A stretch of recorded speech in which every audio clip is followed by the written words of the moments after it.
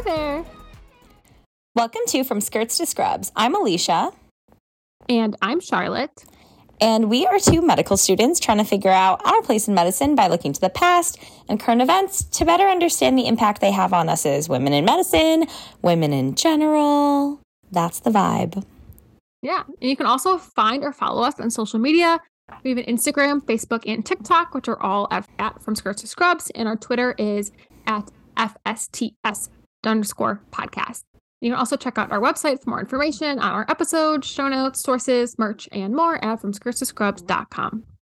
Yep, and you can also subscribe to our podcast anywhere that you listen to podcasts and leave a rating and review, and Apple Podcasts is the best place for that. Yeah, and welcome to our first episode of our second mini-series, everybody. I love a mini-series. Give me a mini-series. Yes. So if you are new to our podcast, our episodes are usually like an hour-ish in length, and we cover a variety of topics. But our mini-series are more like a clump of episodes that have a very similar theme, and they're only about 20 minutes long. So that's what we mean by we are excited for this mini-series. So for the next handful of episodes, we will be covering conditions that affect women more than men, even though they have technically nothing to do with our reproductive system that would make them, tied to women for some reason. And we're going to start off today with the first mini-series episode talking about POTS, or postural orthostatic tachycardia syndrome.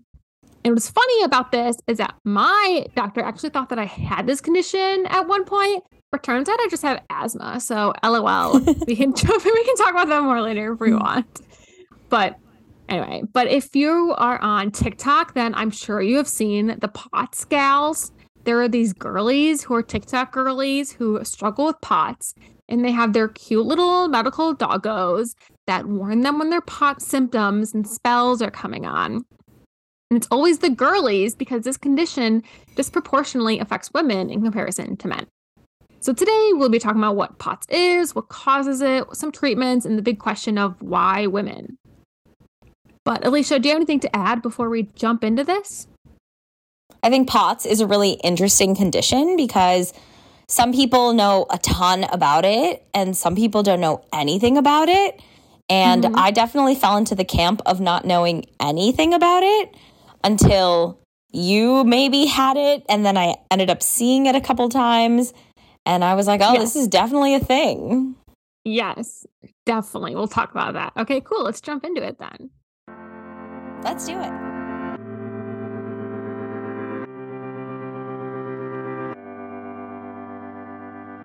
Hi there. Just jumping in with a disclaimer. So we are not officially medical doctors yet. So this is not medical advice. We are simply talking about these conditions based on our own research and or experiences. If you are concerned you have one of these conditions, please speak to a medical doctor because once again, this is not medical advice. All right, let's just have some fun. Okay, so what even is POTS? Like I said, it's postural orthostatic tachycardia syndrome, a handful. So we're just going to call it POTS from now on. And it's a condition of dysautonomia, meaning that something is causing your body to not regulate things like blood pressure or heart rate correctly. These patients also have hypovolemia, aka they don't have enough liquid in their body most of the time. And they can also have high levels of norepinephrine, which causes your sympathetic nervous system to be in hyperdrive. So I just said a lot of things. So we'll reel it back for a second. Break it down. I want to break it down. I want you to imagine you are in the woods on a nice little stroll one day, just enjoying your life. And you come across a bear, and the bear starts running at you at top speeds. I would hope that you would run away from the bear. And when you're running away from the bear, your body is actually going through a lot of different physiological responses that prepare your body to run away from the bear and survive. Run! And this is what it's like run, and it's making sure you don't pee, and it's making you not hungry anymore, and it's making sure your heart rate's really high and like you're hyper focused and you're ready to run away from the bear and try to live. This is what your sympathetic nervous system does. And so in POTS patients, when I say that they have high norepinephrine levels and they have like a hyperactive sympathetic nervous system, that's what I mean. It's like they're running away from a bear, aka their heart rate is quite high. But when you have POTS, you're not being chased by a bear. That's like your heart rate's not high because you're just constantly having a bear chase you at all times. It's simply because you stand up. Like these patients will be sitting down and they stand up and their heart rate jumps a ton for whatever reason. And this is basically the root of POTS is you have tachycardia, orthostatic tachycardia. So it's dependent on like how you are standing. This is actually how doctors diagnose this condition in patients. So you do it by either doing a tilt table test, which I don't think is that common anymore because it requires you to literally have a table that like flips. It tilts you. It's like if you watch those commercials from the early 2000s and there was like that table that would stretch your body if you laid upside down. I swear it's a thing. I swear. But that is like kind of like a tilt table. But you can actually just do it a lot easier. So a doctor can measure your heart rate and your blood pressure when you're lying down, and then you stand up, and at the 2-minute mark of standing, they measure heart rate and blood pressure again, and then at 5 minutes and then at 10 minutes. And for the test to be positive, your heart rate has to increase by 30 beats per minute. So if your like resting heart rate's 60, it has to go up to 90, or it has to be over 120 by 10 minutes of standing. So you've been standing for 10 minutes and your heart is still like super high at 120. Because everyone has like a natural response. The heart rate's going to get a little bit higher when you stand up, because when you stand up, like all the like blood volume you have drops to your legs, and so your heart rate goes up higher to make sure your heart is still getting blood. But if it goes up by 30, POTS. If it's over 120 at 10 minutes, POTS. And an important part of this is that your blood pressure should not like fall. You should not have like orthostatic hypotension, which is when you stand up and your blood pressure gets super, super low, because the blood pressure is not what's causing this syndrome. It's the heart rate. So only heart rate is what matters. Yeah. But talking about symptoms. So patients with POTS have a variety of symptoms that they commonly experience. It's different for everyone. I'll just list off some symptoms for you. Nausea, fatigue, headaches, lightheadedness, heart palpitations. So that's like when you can feel your heart beating really hard. Exercise intolerance. So can't exercise. Diminished concentration, shaking, fainting, coldness or pain in the extremities, chest pain, or shortness of breath. That sounds terrible. So many symptoms, right? Like the range is so wide, and that could be so many things. Yeah. It kind of makes sense, like why there's so many symptoms, because postural orthostatic tachycardia syndrome is a syndrome, meaning it's not a disease that is, so it's like one thing causing this to be a disease. It is a syndrome, and a syndrome, like within medical terminology, basically means there's a collection of symptoms or anomalies or whatever that occur together enough that it's considered a syndrome now. But that doesn't mean that the cause of that syndrome is the same for everybody. It's just they happen to have the same symptoms as other people who have this condition, so it's a syndrome. So there are tons of conditions that can cause POTS. Alicia, do you have any guess of what conditions could cause POTS? Just guess. I guess anything. Like lupus? Yes, lupus is one. Okay. See, I told you just guessed anyone. I just picked another catch-all condition that causes this catch-all condition. That doesn't seem very fair. Yeah, fair, we'll be talking about lupus in this series too. So yeah, I know, and that's why I also felt like I was cheating. Okay, whatever. It's okay. So we have amyloidosis, which is another like huge condition. Sjogren's syndrome, lupus, sarcoidosis, antiphospholipid syndrome. So I'm naming a lot of like autoimmune symptoms right now. Yeah. Diabetes, Ehlers-Danlos syndrome. Yeah, that makes sense. It can also happen post like virally, or just really like post like any infection. So it can happen after mono. It can come on after Epstein-Barr virus. It can happen after Lyme disease. It can happen after myoplasma pneumonia. It can happen after hepatitis. Lots. It can happen after COVID, I'm pretty sure now too. It's tied to hepatitis, multiple sclerosis, alcohol use, chemotherapy, history of trauma, pregnancy, any surgery, anemia, like literally so many things can bring on this condition. It's a lot. They don't really know what's going on, honestly, of why. They just know that your heart rate's really high. So if you focus on just the part of, okay, these people have tachycardia, high heart rate, and they also have hypovolemia. So like I said, low liquid levels in your body as the two like main symptoms of POTS. Let's ignore all the other conditions that can cause POTS because you should treat those for sure. But if we're going to talk about treating POTS and the actual like tachycardia symptoms, there's a couple things that is recommended. So one, you should drink 2 to 3 liters of like water or some type of liquid, preferably water or Gatorade or something a day. So for context, that's about 100 ounces, which is like 3 of the 32-ounce hydro flasks a day. I feel like most water bottles are like 32 ounces.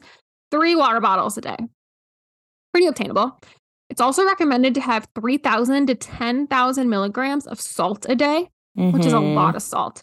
That is a lot of Usually, doctors recommend you don't have that much salt because it can cause hypertension, which is high blood pressure in the future. But for these patients, definitely tons of salt really helps. So these patients are chowing pickles, salted cashews, chips, whatever. Eat things that have salt on them. Olives, yes. Salty stuff is where it's at. And you can also wear compression socks. So that's kind of like helping if you have hypovolemia and your blood is all in your legs. You're pushing it up. Stay out of your legs and up to the rest of your body. You can also take some medications. And the medications like vary per patient. You know, you have to figure out what works for you. Take whatever medications work for you. But people take things like beta blockers. Some people take steroids, and even antidepressants apparently help with POTS. Why do those medications work? I don't know. I'm not going to get into the weeds of this like that. I just want to let you know those things are out there, and you should talk to your doctor about it if you think you have this condition. I also want to point out that the quality of life of a POTS patient is actually pretty bad, like, to be honest. Yeah. So if you have mild symptoms, like where you're relatively fine, then you can live like a normal life. But 25% of people with POTS have lives comparable to patients on dialysis for kidney failure, which is pretty bad. Like dialysis, I believe that. That sounds terrible. Is a terrible stage to be in. Yeah, I also saw a lot of articles say that like a more common comparison to make POTS for the majority of people is like having congestive heart failure or COPD, which are also 2 really bad conditions that people get later in life. Quality of life's not great, but who gets POTS? Technically, anybody can. Like, there's no, like, this is the perfect, or like, this is the only people who can get it. Like, anyone can get it, but it's most commonly in women, and specifically women in their, like, reproductive years, usually diagnosed quite early in life, like around puberty or in their early 20s. So to give some context, today there's around 6 million Americans who have POTS. And 80% of them are women. Oh, wow. 80%. So many people are women. And the website I was getting most of this information was like a Dysautonomia Association, and they didn't have statistics for the whole world. They said they only had statistics for the United States. That's why I just say 6 million Americans. But was this always in women? Like, what about in the past? Was there any like history of POTS? So we'll talk about that real quick. One, what's funny is when I Googled this, I will tell you that the history of pottery came up first. Guess I Googled the history of POTS. Not pottery. We're not talking about pottery. So anyway, before POTS was POTS, there was other similar conditions that they think maybe like might have been the same thing. And basically it's just one big one called the Costa syndrome, which is from about the 1800s. It's characterized by having palpitations, chest pain, and just like over awareness of your heart. And it was very common in soldiers like during the Civil War period. And they also would call this condition like soldier's heart or effort syndrome. So interesting. You also have some like exercise intolerance. So whether this is the same as POTS, unsure, because not all POTS patients have this like awareness of heart part. But the palpitations, like chest pain, maybe shortness of breath, like can be tied to that. But soldiers is like mostly men. So this syndrome was mostly in men, which is obviously very different from the POTS of today. But they think there's a connection between the two, which is interesting. That is interesting. POTS used to be thought to be connected to anxiety, but it's very clear now that it's not connected to anxiety at all. So POTS and anxiety separate. Anxiety does not lead to POTS, which is important for a certain reason. And in 1993, that was actually when POTS was like officially discovered. There was a doctor named Dr. Robertson from Mayo Clinic, and he coined the term POTS and like coined the syndrome and he said that it was one of the most common conditions in young women at the time. So this was 30 years ago, and it was still super common in women then. Other than that, there's not much history to be found on POTS. Yeah. So I kind of want to jump into like why women? Like why do 80% of people who have this syndrome, why are they women? And to clear the air, they're not really sure why, to be honest. There's a couple studies I read of different like theories they have going on of why it could be more prevalent in women.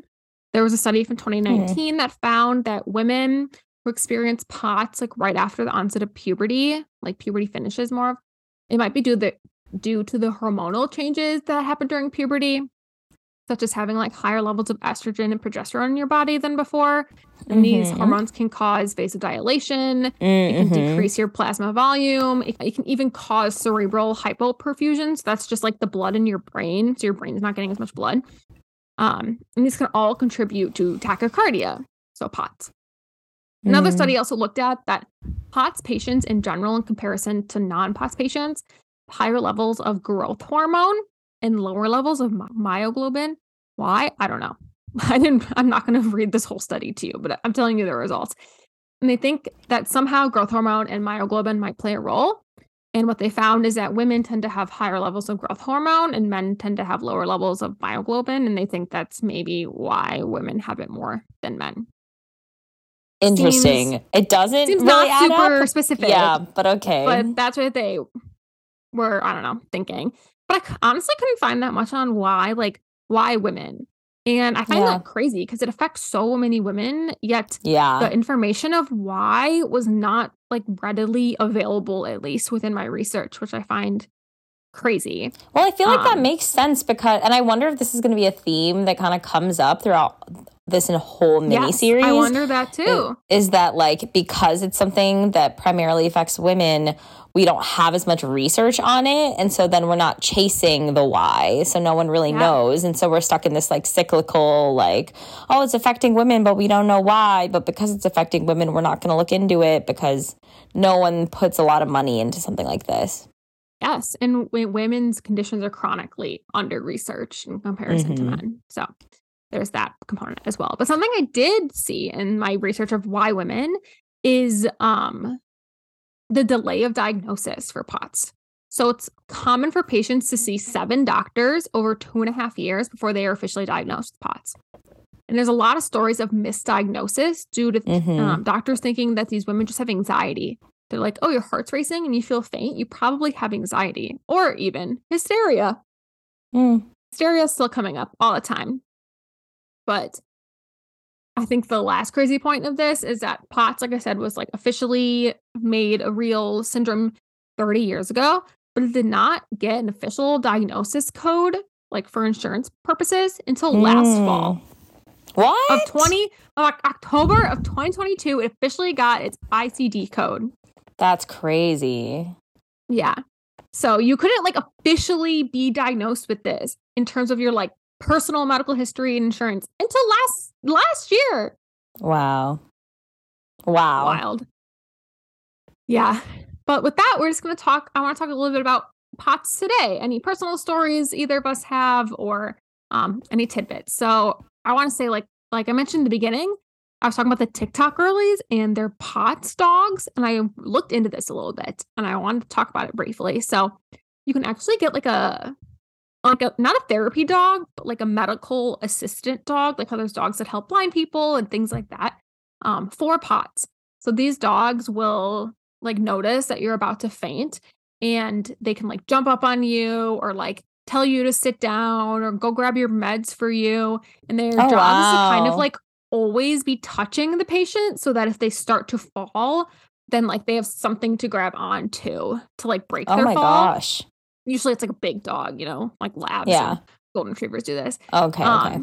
And also if your like vision starts to get blurry, like your peripheral, if you've ever like felt faint, then you'll know that like your vision starts to like slowly go out, and the dog will like stand really close to you and kind of like give you that like, I'm right here, like this is where your periphery is, so you can like start to sit down and stuff like that, which is super interesting. That's crazy. Yeah. I've never heard of that. So I looked into that. Interesting. Love that you can get a dog to help you. But I did have a family friend who has POTS. I don't know her super well now, but I knew her well when I was younger. And apparently it changed her life. She would get like so faint so quickly. She would have to chug 2 Gatorades of like just 2 Gatorade bottles before she would get out of bed in the morning. She would have to set an alarm for 4 a.m. and drink 1 Gatorade. And then she'd have to set another, or like just whenever she got up in the morning, she would have to drink the other Gatorade just to get up in the morning. It was so bad. And apparently, like from what I heard, her symptoms got so bad she had to like take a leave from college to get it under control, and like had to go to like these expert doctors at places like Mayo Clinic, and it got like really serious.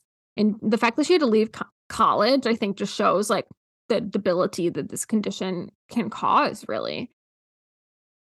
Yeah. It's very interesting. That is super interesting. And I have a patient story that I was going to share, but I was going to quickly just like talk about Charlotte's POTS diagnosis, which was very amusing at the time it was happening, but it was also very stressful. I remember because we went to the Van Gogh exhibit, and like when I saw you, you were like having all this like shortness of breath and it was hard to breathe. And so they gave you an asthma inhaler, and you were still like having trouble breathing even when you were using it. And then we were at the Van Gogh exhibit and we had to like step out and sit down because your heart rate was like beating so fast. And it was like 120 or 130. I was just standing there. Yeah, on your Apple Watch, I remember. Yes. And something I remember thinking was so funny was that your roommate at the time thought that you had like spinal tuberculosis. POTS disease. Disease, not syndrome, yes. Yeah, which POTS disease is literally when you have tuberculosis of your spine. And that's what her roommate thought she had. When did I get tuberculosis? Like, why is... it was really funny. That was really funny. Ultimately, the mystery was solved. It was that Charlotte has asthma. Yes. And adult onset asthma. Fun. And the inhaler was not enough to help her asthma symptoms, and so she was using it like really often. A lot. But too much. Little did she know that overuse of asthma inhalers can cause tachycardia or increased heart rate. And that is what happened. Yes, I do not have POTS. I don't think so, at least. But I do have a high heart rate just in general. Yeah. But yeah, that definitely opened my world to POTS, because I thought I had it for a couple of days. So my mom was like researching it and I was looking into it, and they were like, drink tons of water and like eat salt and things like that. And I thought I had POTS for like a week or 2. And then I was like, I don't have POTS. I have asthma. Yeah. Yeah. But I actually had a patient on high risk OB that had POTS and dysautonomia. And it was a really interesting, tough but interesting kind of case, just because she came in for just like worsening of her POTS. And she was so sick. Like, I remember she like couldn't get out of bed. She was super pregnant. She just like felt like absolute crap. She said she drank so much water all the time. She literally would eat like salt tabs as like a medicine, and it wasn't even helping her. And so she said that, and she hated how they tasted. So she would just down like anything salty. She was like always eating like cheeseburgers and fries. And like, she was this like skinny, tiny little thing. She was eating olives a lot, which is why I made that olives comment earlier, because she was just like, I love olives. Like, can I just eat some olives? I was like, literally, yes. Like, eat all the salt you want. You're not salt restricted. But something that was interesting was that so this was her, like, she's had multiple children. And actually after her most recent child, right after delivery, she actually developed preeclampsia, which if you don't know what preeclampsia is, it's like essentially like really bad high blood pressure due to pregnancy that also, if it becomes bad enough, can cause damage to your organs. And it's like really dangerous and something we very much. It's actually Preeclampsia Awareness Month. Fun fact. I love that. Great. May. Preeclampsia Awareness Month. Sick. So yeah, she thought she had preeclampsia. Well, she didn't think. She had preeclampsia because you can get it before delivery, but you can also get it after delivery. And they caught it so late because she has like dysautonomia in POTS. And so it's really weird to have like this high blood pressure condition when you have something that at baseline causes your blood pressure to be like lower. And so she was like really nervous when she came in during this pregnancy because she was like, my body does weird things and people don't listen to me, but I have this weird like condition. I have POTS and I have like low blood pressure sometimes. And so how do I know that I don't have preeclampsia? Like I almost died last time. I don't want that to happen again. And like I need to just like feel listened to and heard. And I was like, that's super valid because like the preeclampsia, to diagnose it, has like very specific heart rate and like blood pressure cutoffs, but she was never going to reach those cutoffs because at baseline, her blood pressure was in the like 90s over 70s at baseline. Like that was good for her. When it was there, we were happy. And so it was just like a hard thing to kind of grapple with because we were like, okay, you technically like don't meet the criteria for preeclampsia, and we were checking your labs, but also like you're right, your body does do weird things, and like you're never gonna, if you were ever that high, like we'd be really, really concerned because that's really abnormal. So it was just an interesting case, and like she ended up having her baby very like healthy, happy. She had a lot of other issues, and I feel bad because she just has like a lot of chronic pain. So I'm hoping that she, if this is the last pregnancy that she wanted, I hope that she feels good about that, doesn't have to put her body through this kind of stress. But, to each their own. Wow, that's crazy. That's interesting though. Yeah, if you're like heart rate, because we measure like in the hospital, like if your heart rate, your blood pressure, like that's signs that something's wrong with your body. But if those things are already like regulated incorrectly at baseline, like how does that affect other diagnoses? Is interesting. I didn't think about that. I know. One thing I will say that was interesting is that, she had this concern that she has like a low blood pressure at baseline. So, if her blood pressure went up, what does that mean for the baby?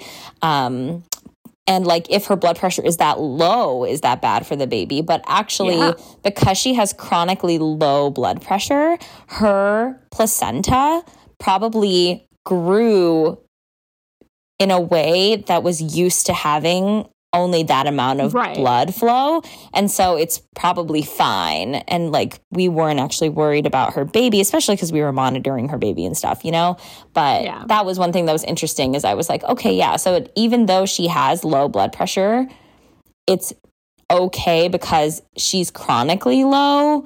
And so her placenta is not like struggling to kind of keep the baby alive. Like the placenta grew in that environment. And I thought that was kind of cool. Got it. Placentas are cool. Oh, I love the placenta. We'll get into that eventually. I think this season we're going to talk about a placenta. A placenta. Yeah. The placenta. The placenta. The placenta, not a placenta. But okay, if you are interested in learning more about conditions that affect women or just about women health in women's health in general, you can subscribe to our podcast on any podcasting app that you like. And you can also, if you love us, which you should because we are awesome, leave a rating and review. Apple Podcasts is a great place for that. You can also leave ratings on Spotify. Yep, and you can follow us on social media and also check out our website for more information, show notes, sources, merch, all the things.